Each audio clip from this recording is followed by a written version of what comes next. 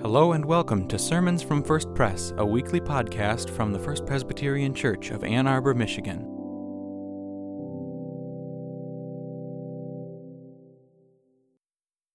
The reading for today comes from the 119th Psalm, verses 105 through 112. Hear the word of the Lord. Your word is a lamp before my feet and a light for my journey. I have sworn and I fully mean it. I will keep your righteous rules. I've been suffering so much. Lord, make me live again according to your promise. Please, Lord, accept my spontaneous gifts of praise. Teach me your rules. Though my life is constantly in danger, I won't forget your instruction.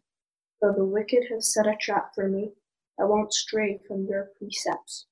Your laws are my possession forever, because they are my heart's joy. I have decided to keep your statutes forever, every last one. This is the word of the Lord. Thanks be to God.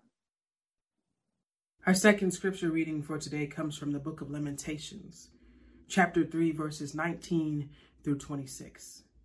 Hear now the reading of the word. The thought of my affliction and my homelessness is wormwood and gall. My soul continually thinks of it and is bowled down within me. But this I call to mind, and therefore I have hope. The steadfast love of the Lord never ceases. His mercies never come to an end. They are new every morning. Great is your faithfulness. The Lord is my portion, my soul says. Therefore I will hope in him. The Lord is good to those who wait for him. To the soul that seeks him, it is good that one should wait quietly for the salvation of the Lord. I will also read the same passage from the Message. Hear again the reading of the word. I'll never forget the trouble, the utter lostness, the taste of ashes, the poison I've swallowed. I remember it all. Oh, how well I remember. The feeling of hitting the bottom. But there's one thing I remember, and remembering, I keep a grip on hope. God's loyal love couldn't have run out. God's merciful love couldn't have dried up. They're created new every morning. How great your faithfulness. I'm sticking with God. I say it over and over. God's all I've got. God proves to be good to the one who passionately waits, the one who diligently seeks. It is a good thing to quietly hope for help from God. The grass withers, the flower fades. The word of our God endures forever. Think of a number between 1 and 100. Don't worry, I'll wait. Got it? Good. My number is 86. 86. Hold on to that. You may be wondering, what does this number have to do with me? Well, nothing if you don't want to imagine with me.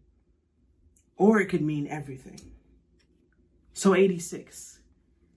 86 days since what I once knew turned into what I could only hope for, what I could only dream of.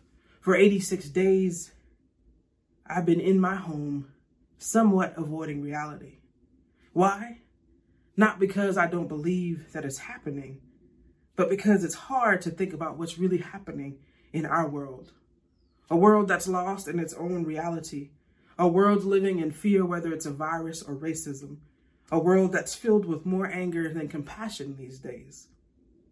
I've spent the last 86 days deciding whether or not I would find joy or find that permanent dent in my couch each day. For 86 days, my emotions have been on full display, even dictating how my day would go. For 86 days, I was stuck in a cycle. Well, I was really only in the cycle for the first 60 days. For 60 days, I was motivated by optimism. Mere optimism that I would wake up one day and this would all be over. Because I wanted to believe that it was that simple. Believing that the miracle would come and all that was in front of me would be behind me. However, for the last 26 days, my mindset has changed. Now think of a number between 1 and 1,000. It can be the same number, or it can be something different. Don't worry, I'll wait. Got it? Good. For the Israelites, that number is 587. 587. Why? From 589 to 587, the Babylonians destroyed Jerusalem. To put this into perspective, this comes after the Israelites have escaped Egypt, wandered in the wilderness for 40 years, and even found the promised land. Jerusalem was the capital of Israel. The temple, the sacred temple, was there. And they had their king. For them, life was good. Then in an instant, everything changed. In 587, they stood in the rubble of what was left. It was tragic. It was cataclysmic. It was catastrophic. It was destruction, or any other horrendous word we could add to it. The book of Lamentations is a response to this.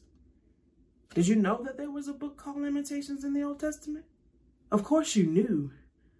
But how often do you read it? I like to think of it as one of the few books that show true human emotion. 5 chapters of deep and intimate thoughts. A book of personal lament. Now, lament is honesty with God and each other about the grief, pain, and loss endured. This is not the only place that we see lament in the Bible, but it is one of the places that challenge our understanding of how we can talk to God. Because the poet in Lamentations has left nothing to be interpreted and instead said everything that he was feeling. In most books, we see a story of hardship followed by a miracle or saving, and then we are pointed toward glory. However, in the book of Lamentations, the people are sitting in anger, looking for hope. This book is unaltered human emotion and confusion in the midst of chaos. The poet begins the book with 2 chapters about the suffering of Jerusalem. Yet this was not the first time that someone had attacked Jerusalem. However, it was the first time that someone succeeded and all was destroyed. The first verse reads, "How lowly sits a city that was once so full of people." Utter disbelief that what they were living in was truly happening. For 2 chapters, the poet cries out.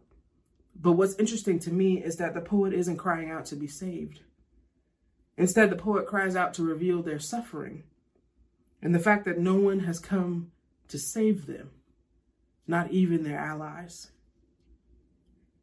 And then we get to chapter 3. The poet is still crying out to God, but there's a moment where the poet's attitude shifts briefly. Reading from the Message again, verse 19 says, "I'll never forget the trouble, the utter lostness, the taste of ashes, the poison I've swallowed. I remember it all. Oh, how well I remember. The feeling of hitting the bottom." The poet knew that this was the lowest moment. This is the place that they didn't want to be, and yet they were stuck there. It was the beginning of the end in their mind. We too will never forget the moments when the chaos began, the confusion, uncertainty, the pain it has caused and continues to cause. The poet goes on in verses 21 through 24, still reading from the Message. It says, "But there's one thing I remember, and remembering, I keep a grip on hope. God's loyal love couldn't have run out. God's merciful love couldn't have dried up. They're created new every morning. How great your faithfulness. I'm sticking with God. I say it over and over. God's all I've got left." The poet recognizes that in the midst of lament, there's a need for hope. How hope is needed is important. Hope is dependent on who God is rather than what we can do for ourselves. Hope is rooted in the fact that God is there with them. God will take care of them. And that God is not just there for a miraculous act to save them. The poet understood that God's grace and mercy would get them through. The poet knew that there was nothing they could do to shift, alter, move, restart, mold, reshape or even change the past. However, what they could do was commit to the next day. With each new day they began, they knew that God was still compassionate. God was still merciful. God was still gracious. And even now, God is still God. Then in verses 25 and 26, the poet reminds us of what we must continually do. Reading again from the Message, God proves to be good to the one who waits passionately, to the one who diligently seeks. It's a good thing to quietly hope for help from God. These verses point to our need for prayer and the power that prayer has to change things. In addition, the poet is reminding us of the journey to get to something greater. In the summer theme that we are bringing you this framework of a new beginning. We are introducing this idea that we can begin again even now in the midst of trouble. We are willing to let our gratitude and thankfulness ground our outlook on daily life, all while recognizing that this still sucks. And why would I spend the last 10 minutes talking about lament only to invite you into a new beginning? It's because of the connection between these two, lament and hope. Out of lament, hope arises and pushes us toward true worship. Out of lament, we see our deepest needs and put our faith in the only one who can help. So let us focus on this new summer theme, which is centered around two words, new and beginning. I think it's important to define these words in order to help us better understand the framework of our theme. First, we begin with the word new. The definition of the word new is having but lately come or been brought into being. Now, in my mind, the word new implies a recent change, and it doesn't take away from what's already there. Another part of my rediscovery of the word new is looking at its antonyms. And here are just a few words that are the opposite of new. Familiar, existing, regular, standard, usual, and even normal. Normal, the state of being that we all wanted to go back to at one point, is not where we should be. These are just some of the words that we would use to describe the good old days. But we can't use these words to describe our future because we want something better. We hope for something greater. The second word we have is beginning. The word beginning means an act or state or circumstance of entering upon an action. The point of time or space at which anything begins. The word beginning reminds us that it takes action, and we cannot remain stuck in the same place. By taking action, it means that we're moving toward where we want to be rather than waiting for the world to change for us. Another definition of the word beginning is the first part. This definition implies that beginning is just the first step toward what will be and points us toward the things that we need. No task is completed in just one step. And just like the poets in Lamentations, we must commit to the next day, knowing that with each day comes new mercies and new beginnings. Neither the poet or I are forgetting the past. Instead, we are well aware that each day brings a new decision. Do I focus on the good or the bad? Because we are still in chaos. And just like the Israelites, we're standing in destruction. But here's where I think it gets good. The poet doesn't say that after this glimpse of hope, everything will be easier. Because the grass isn't always greener on the other side. No, the poet is still human. They understand that lament is still happening and this still sucks. Our feelings don't go away. They aren't swept under the rug. Instead, they are acknowledged. They are a part of the process. So remember this, out of lament, hope arises and pushes us toward true worship. A new beginning is not about leaving the past behind you or living in the oblivion of optimism. It's about living in the truth of reality and embracing each new day. It's about committing to action and not just reliving the good old days. As the world evolves, so do we, and we have choices to make. Do I remain stuck in the past, or do I open myself to new beginnings for the future? Amen.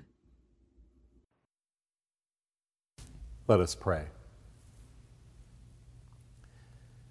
Steadfast and abundant God, indeed your mercies are new every morning.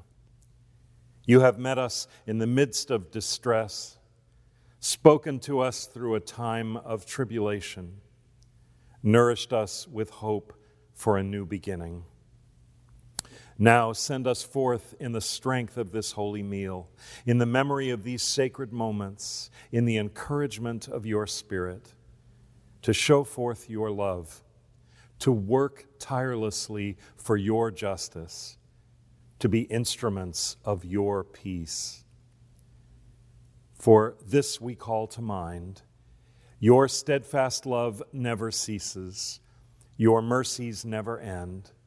Great is your faithfulness. We have seen and tasted and believed. Help us so to live in Jesus Christ and for his sake. Amen. Thanks for worshiping with us.